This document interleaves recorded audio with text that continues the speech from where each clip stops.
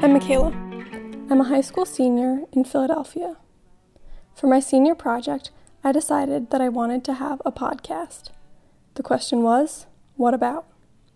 I realized what I found so compelling about the podcasts I love is the telling of stories.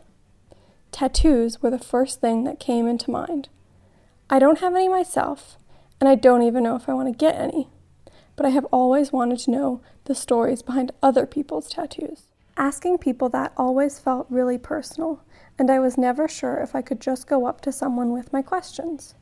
Now that I have a reason, other than pure curiosity, to ask people about their tattoos, that's exactly what I'm going to do.